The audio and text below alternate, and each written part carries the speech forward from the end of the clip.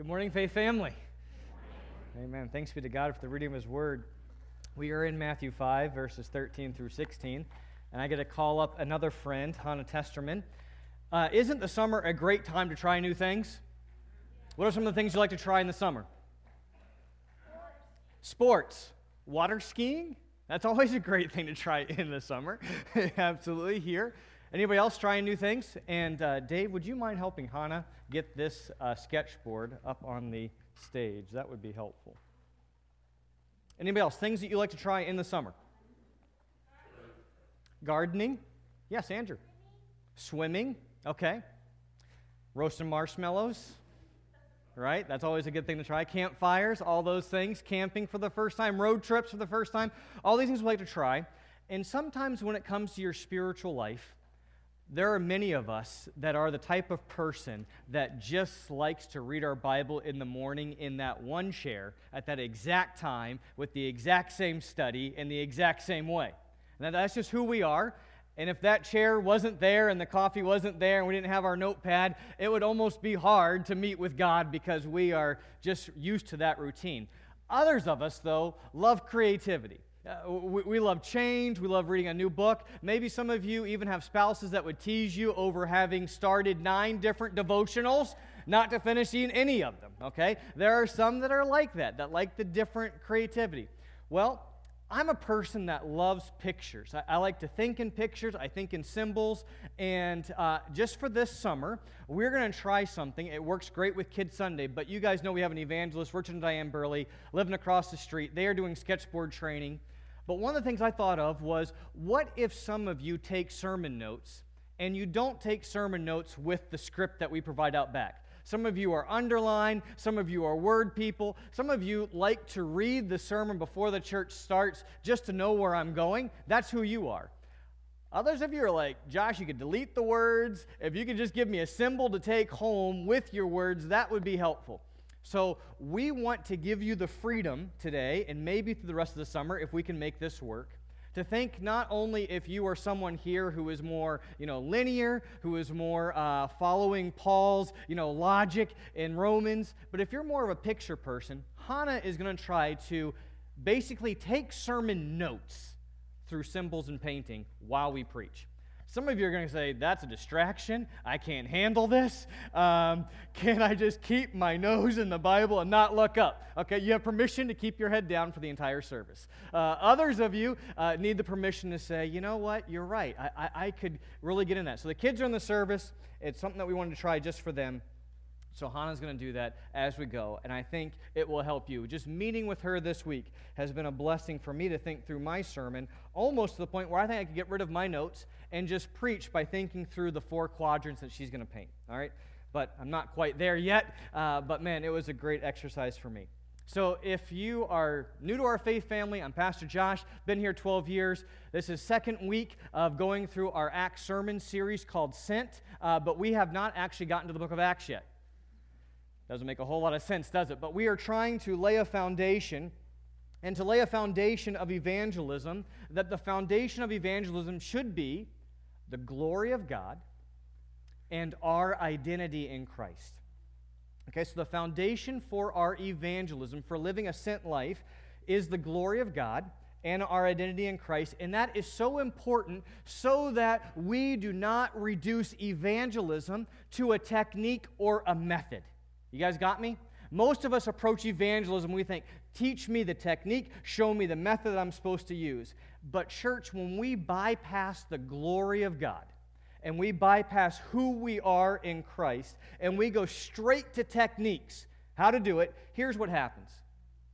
Your motivation to doing evangelistic work outside of these walls is often birthed in the soil of guilt. You hear a sermon from a pastor, and you immediately begin to feel defensive because you have not been evangelizing enough. And so you get worked up in the sermon, you feel conviction, you get wound tight, and you're going to say, I'm going to do it different this time. I'm going to go for it. And so you leave the church building, perhaps motivated by guilt, perhaps wanting to gain the approval of the pastor. You go into the world with little sensitivities to your surroundings, ready to blurt out a memorized, nonstop evangelistic monologue without taking a breath to your first unsuspecting suspect. That person hears all of that monologue, feels offended that you treated them as your evangelistic project and not a person, but you walk away going, well, at least I did it. Christians are supposed to do tough things. I just did a tough thing. I hope that guilt doesn't come to the surface until next Christmas or Easter, where the pastor will have the audacity to ask me to invite a friend. Sound familiar? Most of us feel that way when we hear sermons on evangelism. And so our application from last week, if you missed it and it wasn't recorded, was this.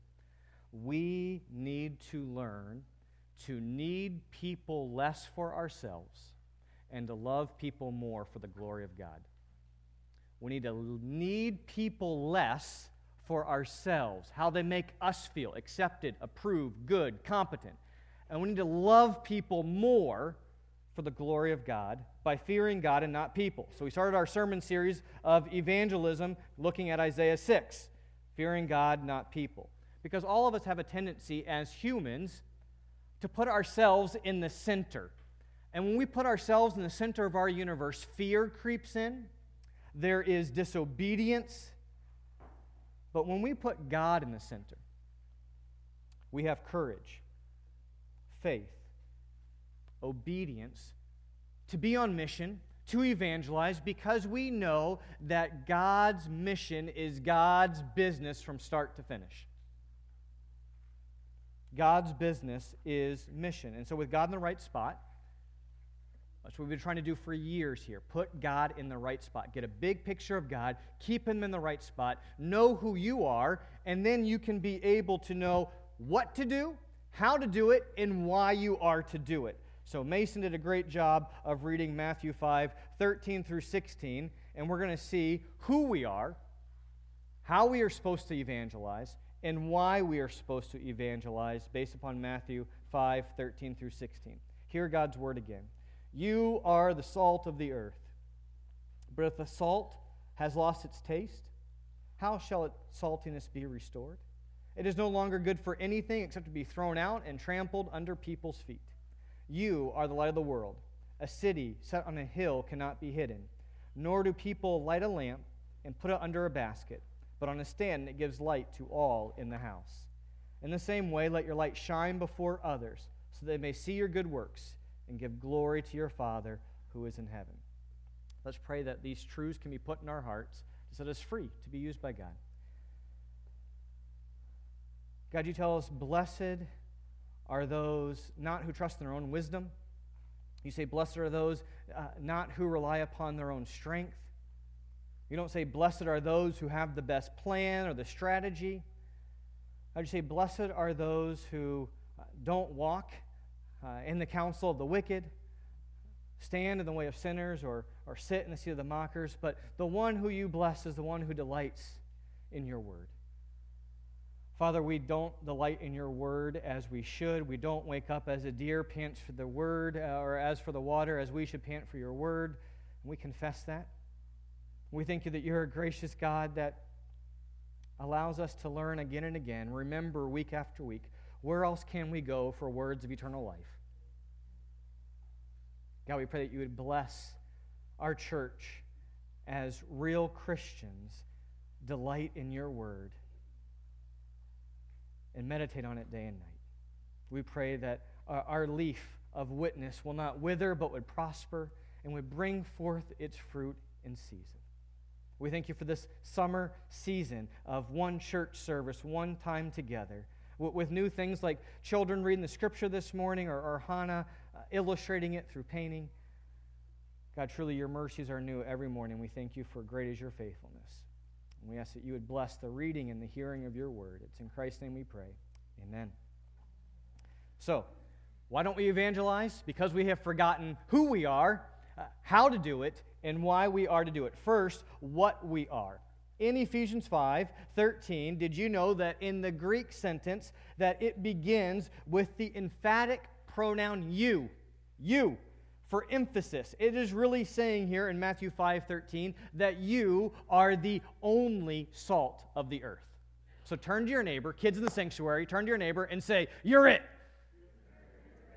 Okay? Yeah, you're it. Don't do it with such negative tone, like, "Ugh, you're it." Uh-oh, here we go, okay? This is also not tag, like, "You're it," okay? And then we run across the sanctuary, okay? That would be fun, okay? But really, I think the point of God's word here, and you could put it in your Bible, a little arrow pointing down in, it should say, you put the word only. You are the only salt of the earth. That's what Christ wants you to know. You're the only salt of the earth. You are the only light of the world. And yes, this is a passage that is to be an exhortation.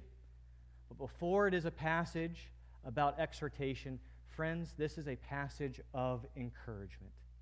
This is what Jesus thinks of you when the world thinks that you're dispensable. The world thinks we don't need Christians. What keeps our country divided is not only politics, but religion. If we could just do away with that and we could have more Unitarian Universalists, the world would be a better place. But the Lord says, in light of that common modern day thought, let me tell you what I think of you. I think that without you, the world would cease to exist. Like Noah, you are the preservative that keeps the judgment of God from coming upon this world immediately. The world thinks nothing of you, but I, your Savior, who have adopted you by grace, who calls you his heavenly Father in this passage, what I think of you is that you are the salt of the earth and the light of the world. That is what I think of you. Notice that Jesus does not say, you should be the salt of the earth. Notice that Jesus doesn't say, why aren't you being more like the salt of the earth? What does he say? What does Jesus think of you, church? You are. Jesus is not encouraging you to be something that you are not. He is encouraging you to be and to remember what you are. And it is out of our identity in Christ that we begin to learn how to engage the world. What is the church's relationship with the world? Well, first, remember who you are in Christ. What does he think of you? You are the salt of the earth. Second, how are we to be the salt of the earth in the light of the world? If you read any of the commentaries, they all note that salt was known for doing many things. Salt could preserve, it could clean, it could enhance taste. Figuring out which one is not really the point, because I believe that no matter which one you choose, they all have two things, I believe, that what Jesus meant to be included in his sentence, you are the salt of the earth. The point is that salt does these things precisely for two reasons. If you're a note taker, or if Hannah's illustrating it, the first one here is, what does salt do in order to be effective? It has to make contact. That's the first one. Salt has to make contact. Salt in a salt shaker does no good, right? Salt has to make contact. God intended for every single one of us to penetrate the world. You see, God didn't say, you are salt, period. You are light, period. What does it say? You are the salt of the earth. That matters. You are the light of the world. It has to make contact. You are to influence the decaying world around you. You are salt, church, for the sake of the decaying world. You know what that means? You really can't wash your hands completely of this world and throw your hands up and say, I hate this world. I want to have nothing to do with it. Don't misunderstand me. We're going to clarify the other function of salt, okay? Yes, you are to be distinct from the world, and yes, you can hate the world's philosophy. You can disagree with it, dismantle it, show where it's wrong. But you must penetrate the world just as Christ penetrated the world, because John 17:18 says what? As you sent me into the world, so I have sent them into the world. How'd the Father send the Son into the world? How'd the Father send the Son into the world? Essentially, Jesus became one of us. John 1:14 says, the Word became flesh. God became human.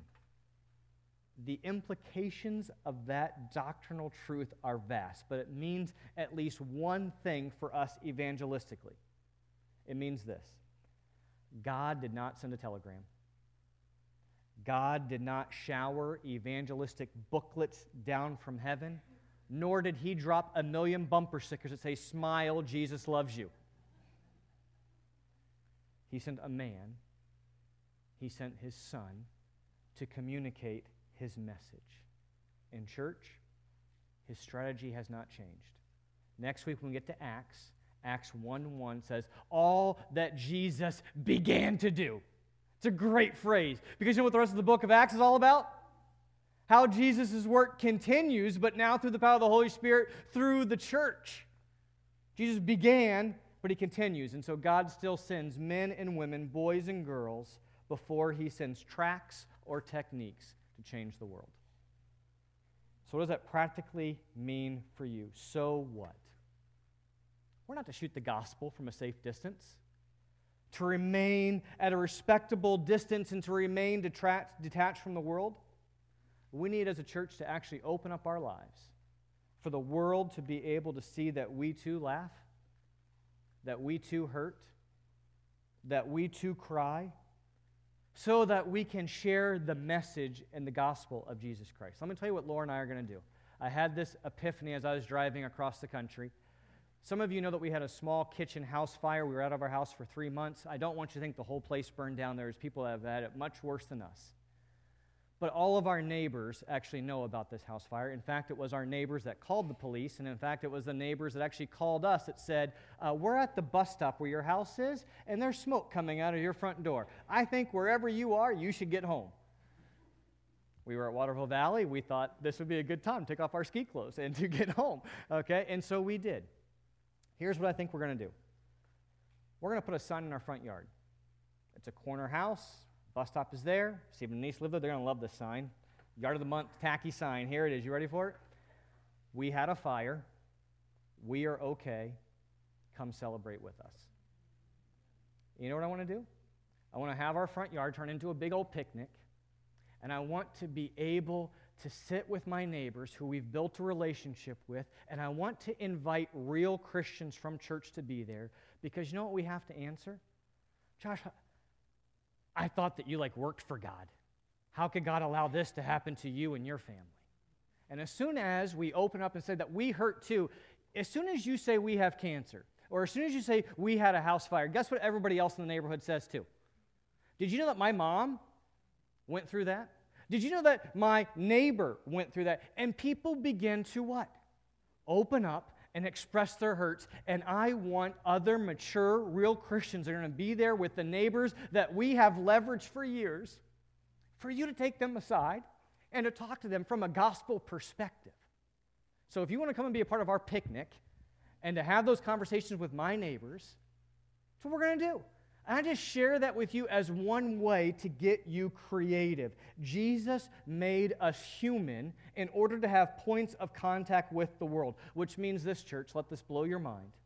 It is not necessarily more spiritual to invite your unbelieving friends to a Bible study or to church, as it could be just as spiritual to invite them over for pizza and a game night so they can see your way of life, so you can begin to explain why you do what you do. Invite them to a Bible study. Invite them to church. But the gospel also comes with a house key. Invite them into your own home. Sit. Watch. If you do family worship and it's 7 o'clock and you're having them over for a meal, just say, hey guys, we're going to pull out our Bibles. We have one for you. We do this every night. Just join us. Try it. Make contact with the world. Jesus is reaching out to everyone that you are reaching out to. Did you know that? Jesus is reaching out to everyone you are, because he's speaking through everything that you do. So the question you have to ask in your small groups this week is, how can we relate to people in a way that will change the world? And Jesus' first answer is you have to have contact. You have to be able to identify with their hurts, their pains, and their joys. And how I know this, church, you definitely have tons of points of contact. Thank you for opening up your life for me to see it, and I know that you'll do a great job. And my encouragement is this summer, don't be a rabbit hole Christian. Don't go running from church gathering to Bible study to small group to other church gathering to only hang out with church friends to basically live your life in this world, jumping from rabbit hole to rabbit hole to rabbit hole to avoid the world. Make contact. If you don't have time to be the aroma of Christ to unbelieving neighbors, coworkers, or relatives, you are not taking the Great Commission seriously enough. So, Hannah, could you draw a tic-tac-toe grid? That wasn't in the notes. But you know what? I'm pretty sure she can do that. I hope you will never look at a tic-tac-toe grid the same again. Tic-tac-toe grid, in 2010, Pew Research looked at 2,200 adults and interviewed them about their community. Some 28% did not even know one neighbor. Only 19% said they knew all their neighbors. So now, in this tic-tac-toe grid that we know, I want you to put you in the middle of that tic-tac-toe grid. This can be your house. This can be your cubicle at work. Students, this could be your desk at school. This could be your position on the football team. Now you have 8 spots all around you. Is that right? She can count, I can't. All right, so there's 8. And just begin to say, can I fill those in? Can I fill in those neighbors? Do I know that they're real hurts? Do they know that they're my friend, even though they also might be my evangelistic project? Put that on your refrigerator, put it in your binders. This can be your next step. The person that is a Christian loves his neighbor, and the gospel comes with a house key. You've got to make contact. Second, salt works because it is different. Not only because it's contact, but it's different. There's something about salt that makes it different from the thing on which it is sprinkled. Or else, if you sprinkle broccoli bits on top of broccoli, you haven't accomplished anything more than what? Broccoli. And who wants more broccoli bits on top of their broccoli? Not my kids. Okay, well, Hudson, maybe. All right, there he is. Thank you for waving your hand in the air there. All right. Salt is useful, Jesus is saying, exactly because it's salty. It's different. And Jesus is saying in the first part, you can't be isolated from unbelievers, but he says that you also must not be identical to unbelievers. You can't be isolated from unbelievers, but you also can't be identical to believers. Yes, Jesus dined with sinners, but Jesus did not sin with sinners. Yes, Jesus lived in the world, but he did not live like the world. He was different. A Christian saltiness is dependent upon his Christian character. So the only way that we can be an effective witness is if the Christian retains his or her Christ-likeness. Robert Murray McCheyne, a great Southern preacher in the 1850s, died at the age of 29 by burning himself out, and he wrote this at the age of 27 to a dear friend who was going into the ministry. This is what he said: "How diligently the cavalry officer keeps his sword clean and sharp, every stain he rubs off with the greatest of care. Remember, you are God's sword, his instrument. I trust a chosen vessel unto him to bear his name. In great measure, according to the purity and perfections of the instrument, will be the success. It is not great talent that God blesses, nearly so much as great likeness to Jesus. A holy Christian is an awful weapon in the hand of God." What's he saying? We all know this. There must be a connection between what we believe and how we behave. If we don't live up to our testimony, then our testimony will ring hollow and our evangelism will ultimately be ineffective. D. Martin Lloyd-Jones, one of my favorite preachers in Scotland, says the glory of the gospel is that when the church is absolutely different from the world, she invariably attracts it. It is then the world is made to listen to her message, though it may hate it at first. So Francis Chan had an illustration in which he takes this salt packet, stopped by the Beanstalk on the way here this morning, and said, "Do you have any salt packets?" They said, "Sure." So they hooked me up with one. And this is the real thing. Okay, this is real salt. The real thing, right here, okay? And imagine, let me ask you a question, imagine that this is all the salt that you have. Just that little bit. Would you want, thank you, Janelle, to take white flakes? We can call it dandruff, you can call it whatever you want, all right? But just not the real thing, okay? You're going to take this. Would you want to take your little bit of real stuff, and would you want to do that to it? No. The only reason why you would want to do that is if you're a church and you want to say, my pile is bigger than your pile. Our church has, more of the, it's a mixture, right? And Christ is trying to say, those that really want to follow me, those that really want to count the cost and be my disciples and be a witness, we want the real stuff, but there's a lot of churches, right, that just want to say, look at how big our pile is. I thought about maybe getting some sprinkles and saying, look at how colorful our church is, and look at how exciting it is.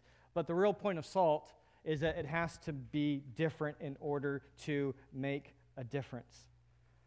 If it's just a big pile, I think the question would be, pile of what exactly? Luke says it's not even good for manure. The manure that you're putting this fake white stuff on is actually ruining my manure.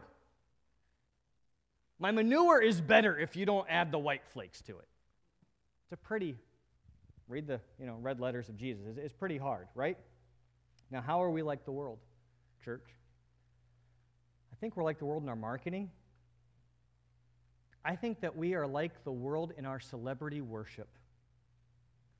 We believe that our greatest evangelists, our greatest defenders of the faith, are successful CEOs or professional athletes. How many of you have ever had the thought that if that guy or that lady or that celebrity or that musician came to Christ, what would the impact be? Then they would listen. If Tim Tebow would speak at that place, right? What happens on Father's Day?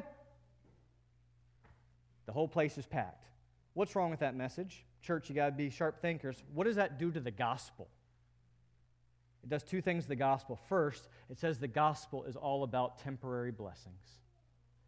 If you accept Jesus, then you can look at this successful guy. He's been successful as a businessman. He's been successful as an athlete. Look at this musician, and he's a Christian. You know what you're going to have when you become a Christian? Temporal blessings just like them. It's not said. But just because we believe and we hope that if we can get that guy to speak or that female to sing or to share or to challenge, that then conversions will ultimately happen. It's not God's divine giving birth to people. It's through that person. If we just had that, well, you begin to think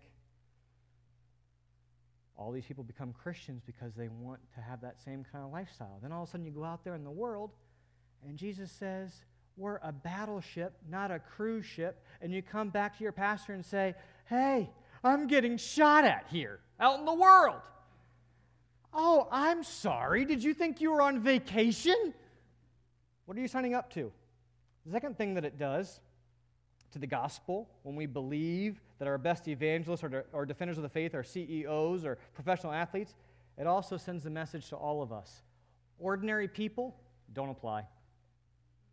Ordinary people don't apply. Let's leave this to the people that can pack out a stadium. Let's leave this to those that can talk on the radio.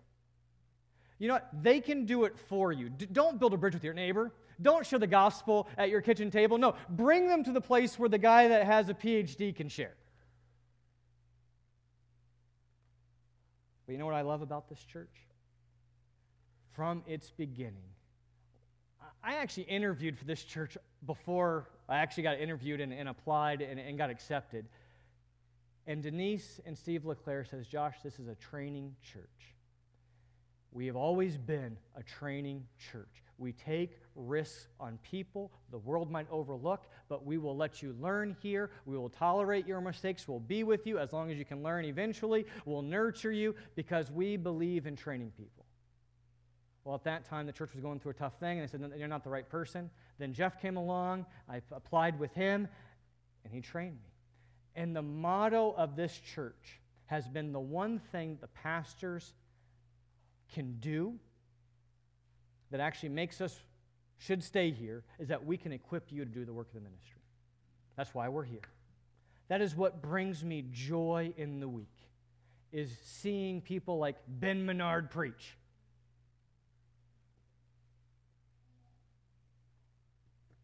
Seeing people say, I'll take a 6-week Sunday school class and try co-teaching with you, Josh, or somebody else.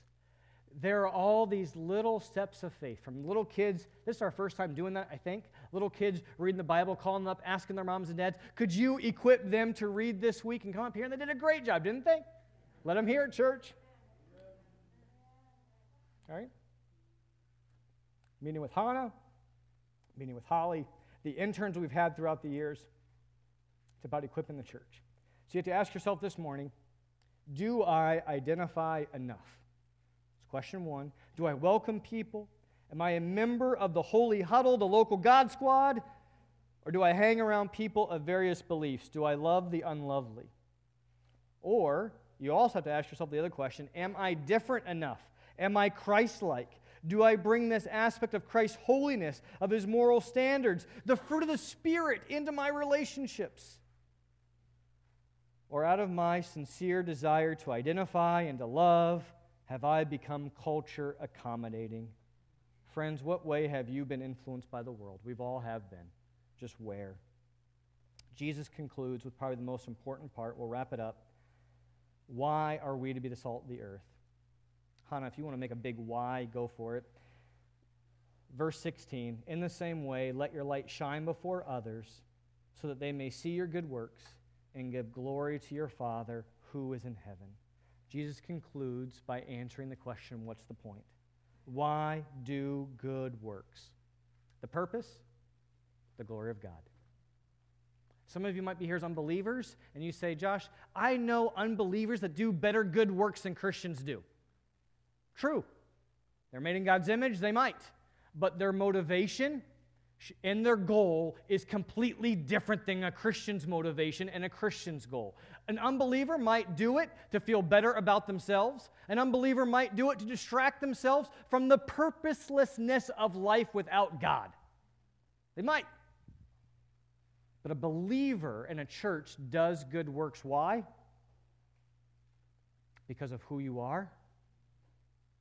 That the gospel message is this, that when you become a Christ follower, you are welcomed by grace.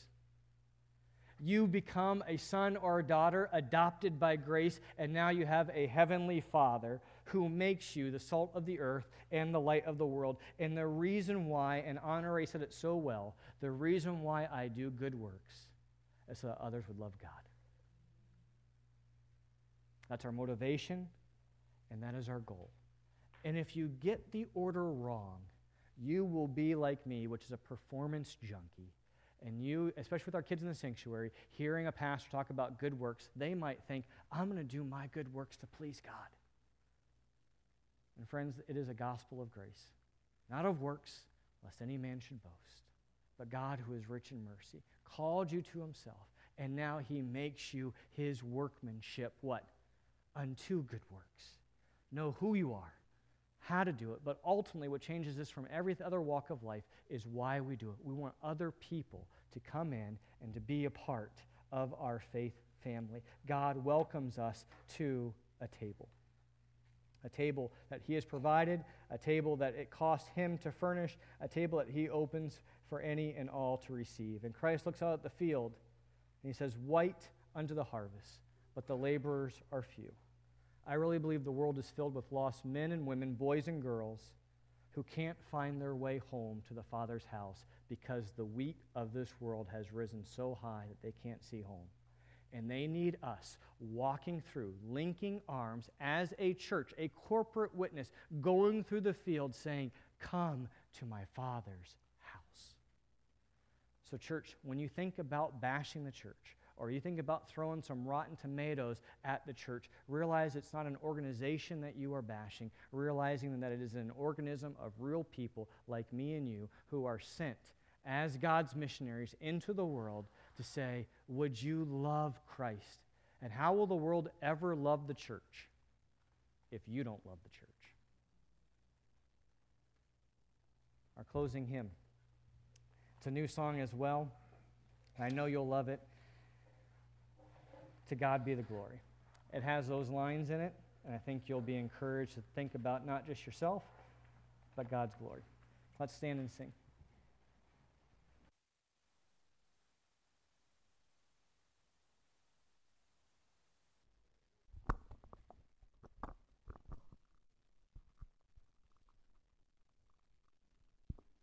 This is a new song, but it's not a new song because you know this song. You don't know the words, but the tune